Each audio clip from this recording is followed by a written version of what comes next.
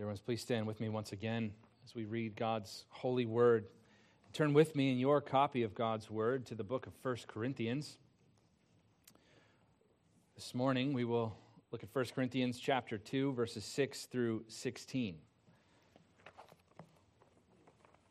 So hear now the word of the Lord from 1 Corinthians chapter 2. Yet among the mature we do impart wisdom, although it's not a wisdom of this age or of the rulers of this age who are doomed to pass away. But we impart a secret and hidden wisdom of God, which God decreed before the ages for our glory. None of the rulers of this age understood this, for if they had, they would not have crucified the Lord of glory. But as it is written, what no eye has seen, nor ear heard, nor the heart of man imagined, what God has prepared for those who love him. These things God has revealed to us through the Spirit. For the Spirit searches everything, even the depths of God. For who knows a person's thoughts except the spirit of that person which is in him? So also no one comprehends the thoughts of God except the Spirit of God. Now we have received not the spirit of the world, but the Spirit who is from God, that we might understand the things freely given us by God. And we impart this in words not taught by human wisdom, but taught by the Spirit, interpreting spiritual truths to those who are spiritual. The natural person does not accept the things of the Spirit of God, for they are folly to him, and he is not able to understand them because they are spiritually discerned. The spiritual person judges all things, but is himself to be judged by no one. For who has understood the mind of the Lord so as to instruct him? But we have the mind of Christ. Indeed, the grass withers and the flower fades, but the word of our God will stand forever. Let us pray. Our great and holy God, we thank you for your word. We pray that you would be gracious to us, that you would illumine this text of Scripture by your Holy Spirit, that we might understand what it means to have the mind of Christ, that we might indeed possess the mind of Christ and be given a new measure of your Spirit to understand the deep things of God more clearly. It's in Jesus' name we pray. Amen. You may be seated. One of the major themes of the letter, this first letter that Paul wrote to the church in Corinth, is wisdom. Wisdom. Throughout this letter, the Apostle Paul is trying to shake the Corinthians out of their stupor, to wake them up to the fact that the world and its ways are still far too influential in their lives. Not only that, but the Corinthians' thinking is still overwhelmed by the concerns of the world. They've not yet fully given their reasoning capacities over to the Lord. They've not yet placed all of this under God's sovereign control, and so they're still bandying about thinking the same way that they did before they came to Christ. They're still trying to operate under the strictures and assumptions of human wisdom instead of conforming their minds to Christ and thinking in terms of godly, spiritual, and sanctified wisdom. And this is the great contrast between worldly wisdom on the one hand and godly wisdom on the other that Paul sets up in chapter 1. While the gospel may seem like foolishness to the world, in the gospel, God reveals his power and his glory, his infinite wisdom and his might. And in the gospel, God proves that those who rely on worldly wisdom are really the fools. And we see this especially in 1 Corinthians chapter 1, starting in verse 18, where the Apostle Paul says this, "For the word of the cross is folly to those who are perishing, but to us who are being saved, it is the power of God. For it is written, I will destroy the wisdom of the wise, and the discernment of the discerning I will thwart. Where is the one who is wise? Where is the scribe? Where is the debater of this age? Has not God made foolish the wisdom of the world? For since in the wisdom of God the world did not know God through wisdom, it pleased God through the folly of what we preach to save those who believe. For Jews demand signs and Greeks seek wisdom, but we preach Christ crucified, a stumbling block to Jews and folly to Gentiles. But to those who are called, both Jews and Greeks, Christ, the power of God and the wisdom of God. For the foolishness of God is wiser than men, and the weakness of God is stronger than men. This word of the cross that seems like nothing but foolishness to the world is what Paul proclaimed to the Corinthians when he spent 18 months with them as he planted and grew this church. And this is that same gospel, this same foolish word of the cross that Paul is communicating and declaring to them once again all throughout this letter. The Corinthians forgot what Paul had said to them. You and I so easily forget what we hear, don't we? Someone will say something, and it goes in one ear and out the other. We can hear something once or twice or 1,000 times and still forget it. Please don't ask my wife if I have this problem. When Paul came to the Corinthians, they heard that true power and wisdom came from God alone. The true power and wisdom came through the Holy Spirit by the work of Christ. But they forgot. They fell back into those same old patterns of thinking that dominated their lives before they heard this glorious gospel, this glorious word of the cross. They fell back into the same patterns of relying upon worldly wisdom instead of relying upon the Lord and all that He provides for us through Christ. But in the same way, dear ones, you and I come here to church each week to hear the gospel declared to us from this pulpit. And yet, how quickly do we forget? We walk out these doors, back to our daily vocations, and we forget what God has said in His Word. We forget what is required of those who follow Christ. We forget too easily what it means to be a beloved child of God Most High. And so you and I, just like the Corinthians, need to be reminded. We need to hear again and again and again the precious promises of the gospel of Jesus Christ, and we need to remember what is required of us.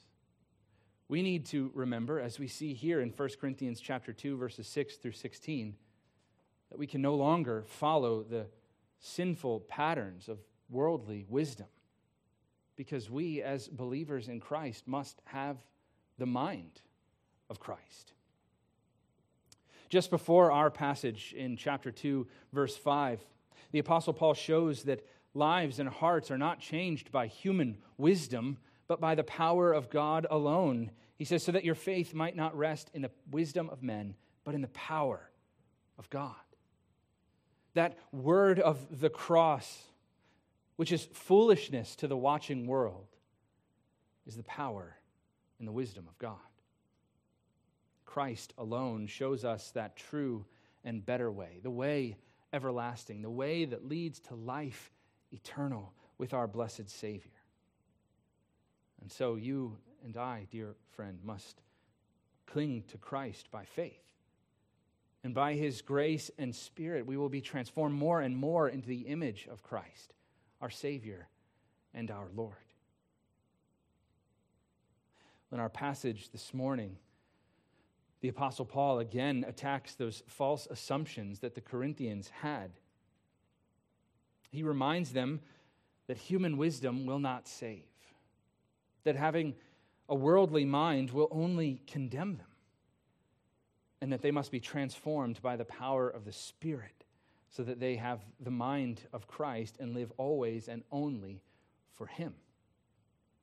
And this, as we've said, is what Paul has been doing since 1 Corinthians chapter 1 and verse 18. He's been railing against worldly wisdom and saying our hope isn't found in wisdom alone. So we might get to this point in Paul's letter, and someone might stop him and say, hey, Paul, is there no place for wisdom in the life of the Christian?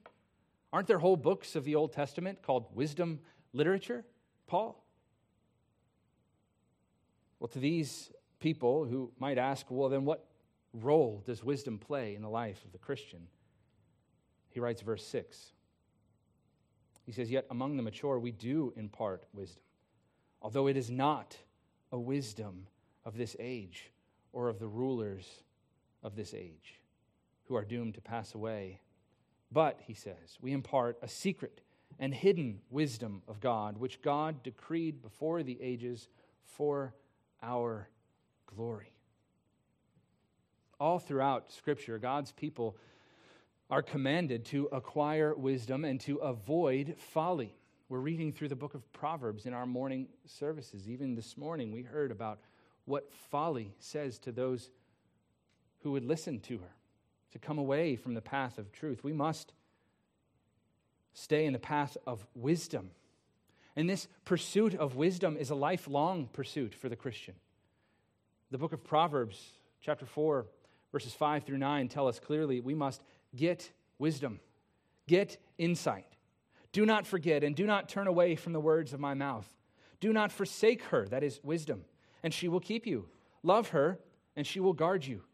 The beginning of wisdom is this: get wisdom, and whatever you get insight.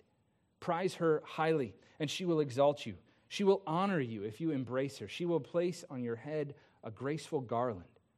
She will bestow on you a beautiful crown. The Apostle Paul knows what Proverbs and other books of the Old Testament say.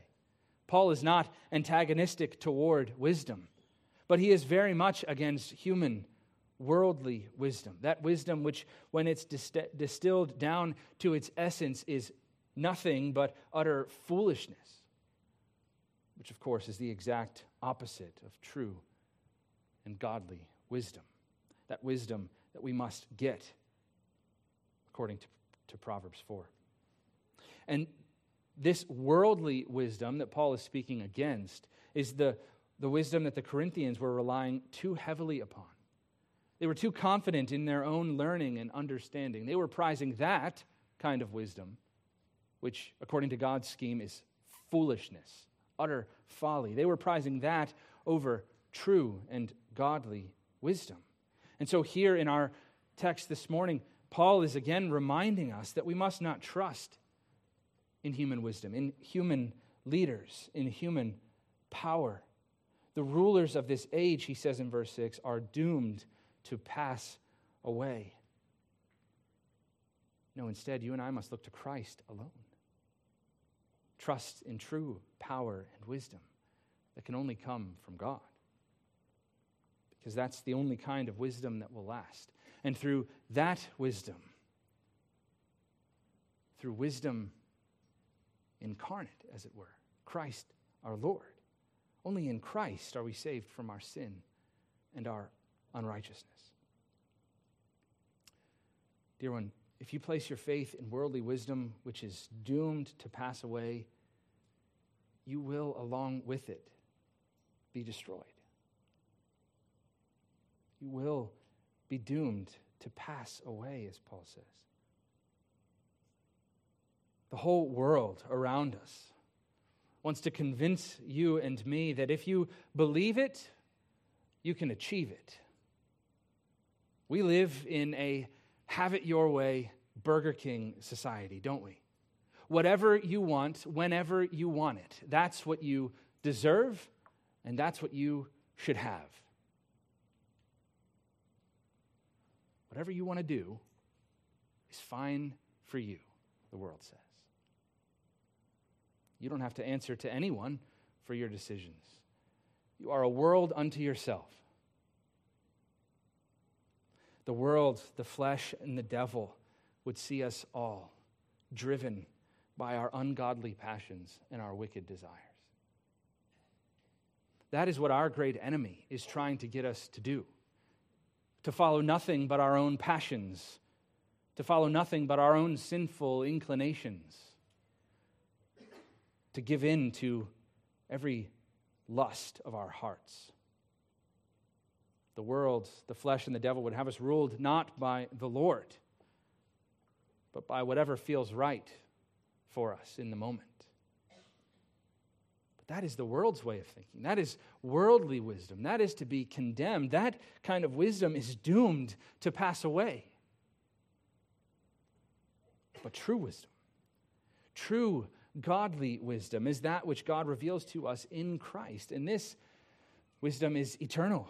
It will never pass away. And this is what we read about in verses 7 and 8. That this is the kind of secret and hidden wisdom which God decreed before the ages for our glory. This kind of wisdom was decreed before the world began. And the implication is that it will be here long after this world ceases to exist. This godly wisdom is eternal. It's the exact antithesis of the world's wisdom, which is fleeting and temporary. One church father says of verse 7, where Paul says that this is a secret and hidden wisdom of God, he says, quote, Paul does not mean that he is now communicating in secrets and riddles, but that the message he preaches was once hidden. This is a recurring theme through the letters of Paul, this mystery of the gospel. Paul is saying that what was once only hidden in types and shadows has now been fully revealed in Christ. And it's only revealed to those who have the Spirit of God, who have, as we will see as we continue in this passage, it's only revealed to those who have the mind of Christ. Those who do have this kind of wisdom, that wisdom that can only come from above, are those who are following Jesus Christ. And we have the wisdom which can only come from God, our Savior. And it's not that worldly based and wicked wisdom of this present age, but instead the godly, glorious, and blessed wisdom of God Most High. This is the secret and hidden wisdom that Paul is talking about. It was promised to all who believe before the ages. Before the foundations of the world, God chose his children in Christ and predestined them for salvation in Christ. And it's because this was a secret and hidden wisdom of God that the rulers of this age did not understand it. And so they did what they thought was best in their own eyes. They did, as the world does, whatever was pleasing in their own sight. And they performed, as Paul says here, shows here, they performed an act of breathtaking foolishness. They crucified the Lord of glory. Dear ones, the truths of the gospel of Jesus Christ cannot be understood by sinful men, by those whose eyes are blind to the beauty of the Lord, by those whose ears are deaf to the word of God, by those whose hands are lame and unable to do good works for the Lord. Natural man can know nothing of the saving work of Christ on his own. And the gospel was not understood by the people of this world. None of the rulers of this age understood that rejecting Christ as Messiah was rebellion against God. And the proof of that lies in what they did to Christ. They crucified him instead of doing what they should have done, bowed down in worship to him. But instead,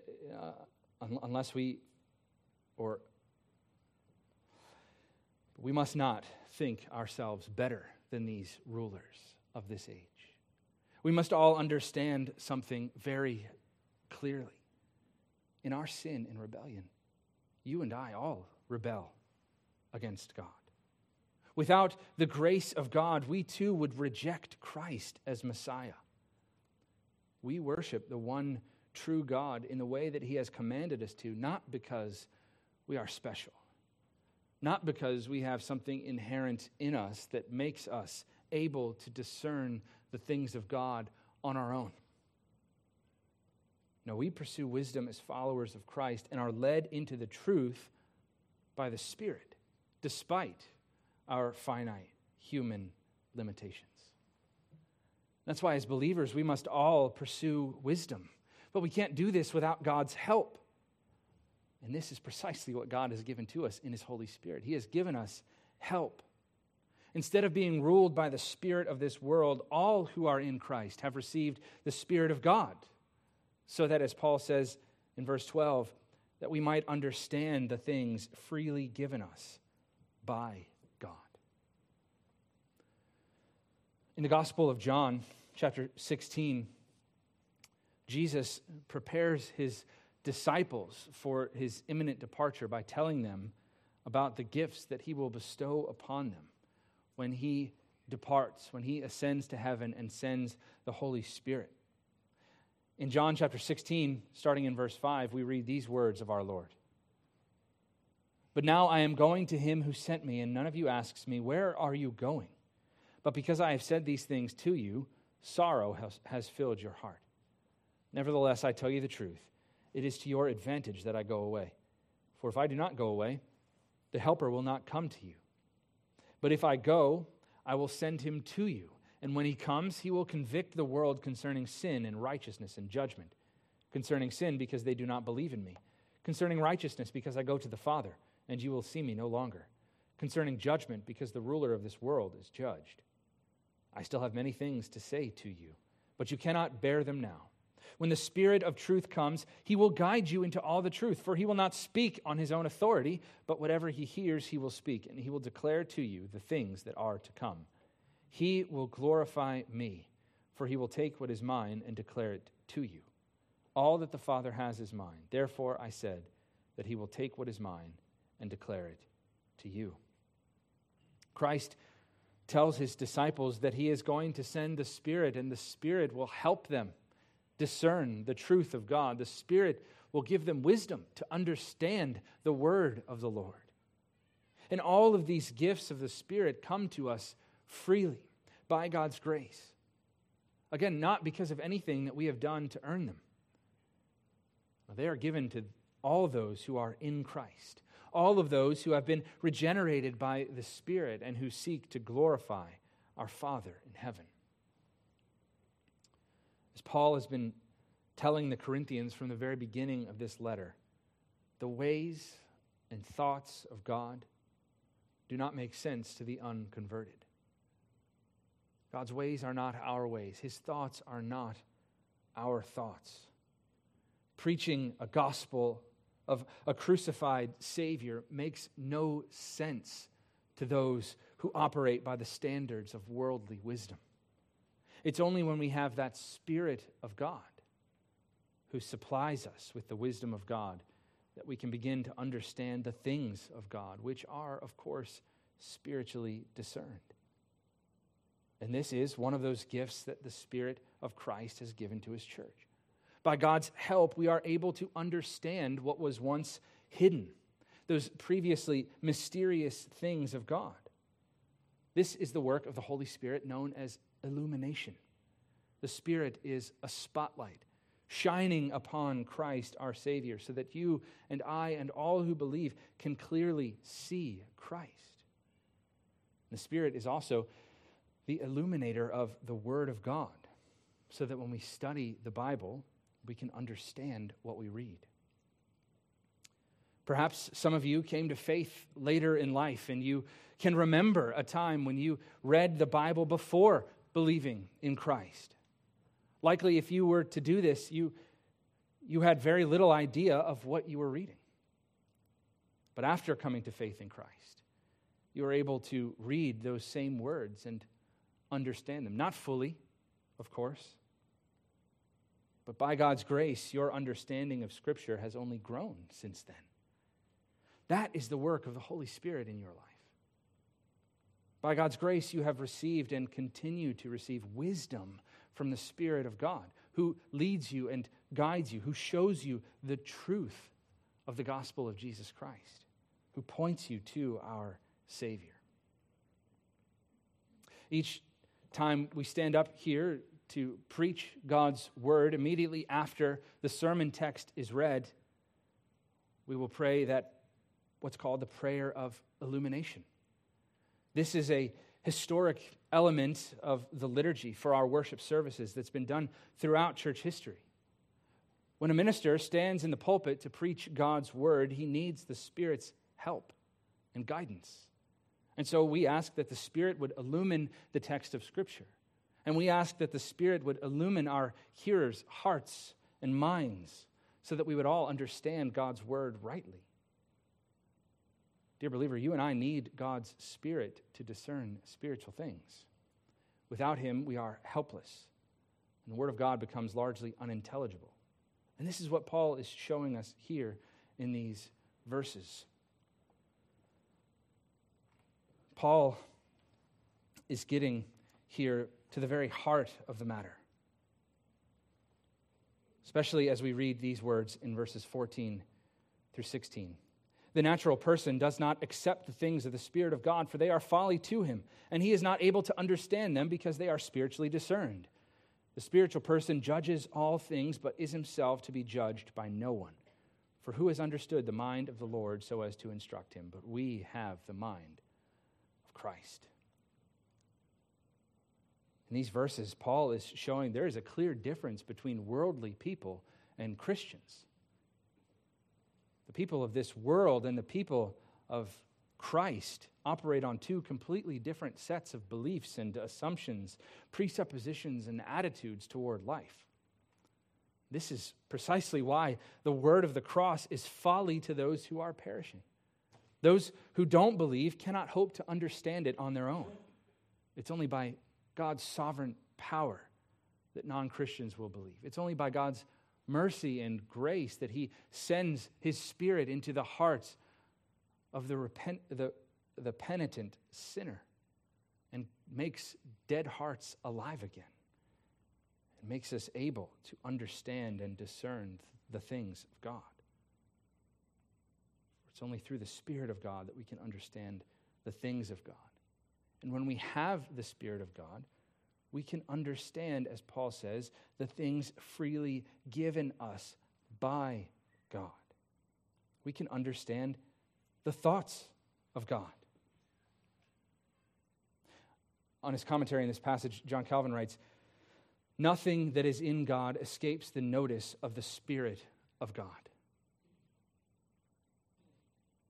Nothing that is in God escapes the notice of the Spirit of God. When we have the Spirit of God, there's nothing that God holds back from us.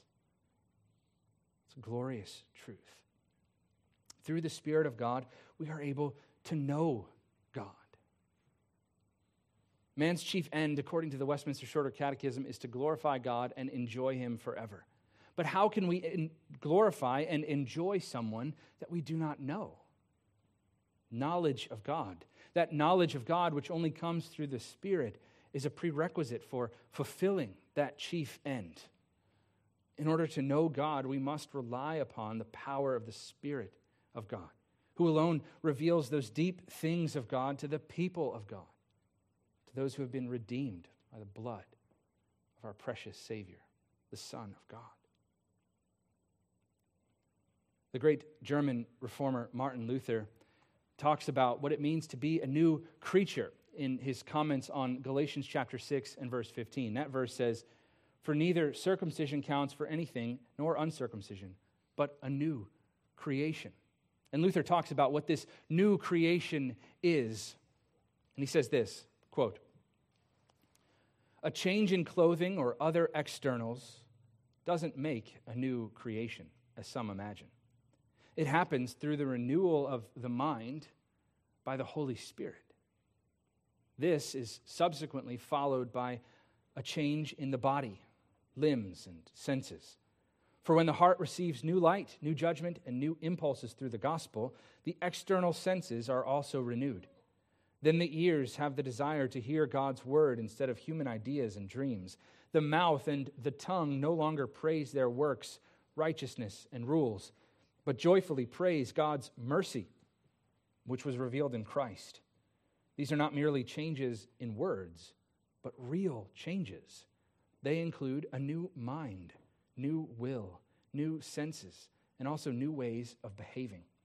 The eyes, ears, mouth, and tongue not only see, hear, and speak differently than before, but the mind itself resolves and follows a different way of living. When the Spirit comes and regenerates our hearts, when we repent of our sin and turn by grace through faith to Christ our Savior, our hearts are made new and our minds are given renewal. And our minds must be renewed by the Spirit. We must have that mind of Christ, and then all the rest will follow. All the other promises of God, all the other sanctifying work that He is going to do in our hearts come after our minds have been changed and we're able to, by God's grace and through the work of His Spirit, discern the deep things of God. Dear ones, if you are in Christ, your whole self is being renewed day by day, even while your outer body is wasting away.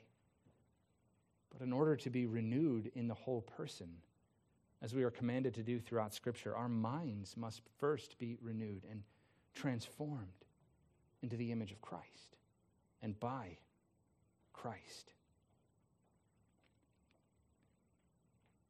This renewal and this transformation can only take place, though, by God's grace alone, when we come to faith alone in Christ alone. Christ, our blessed Savior, that eternal Son of God, came down from His heavenly throne to take on human flesh, to live and to suffer and to die and to rise again for you.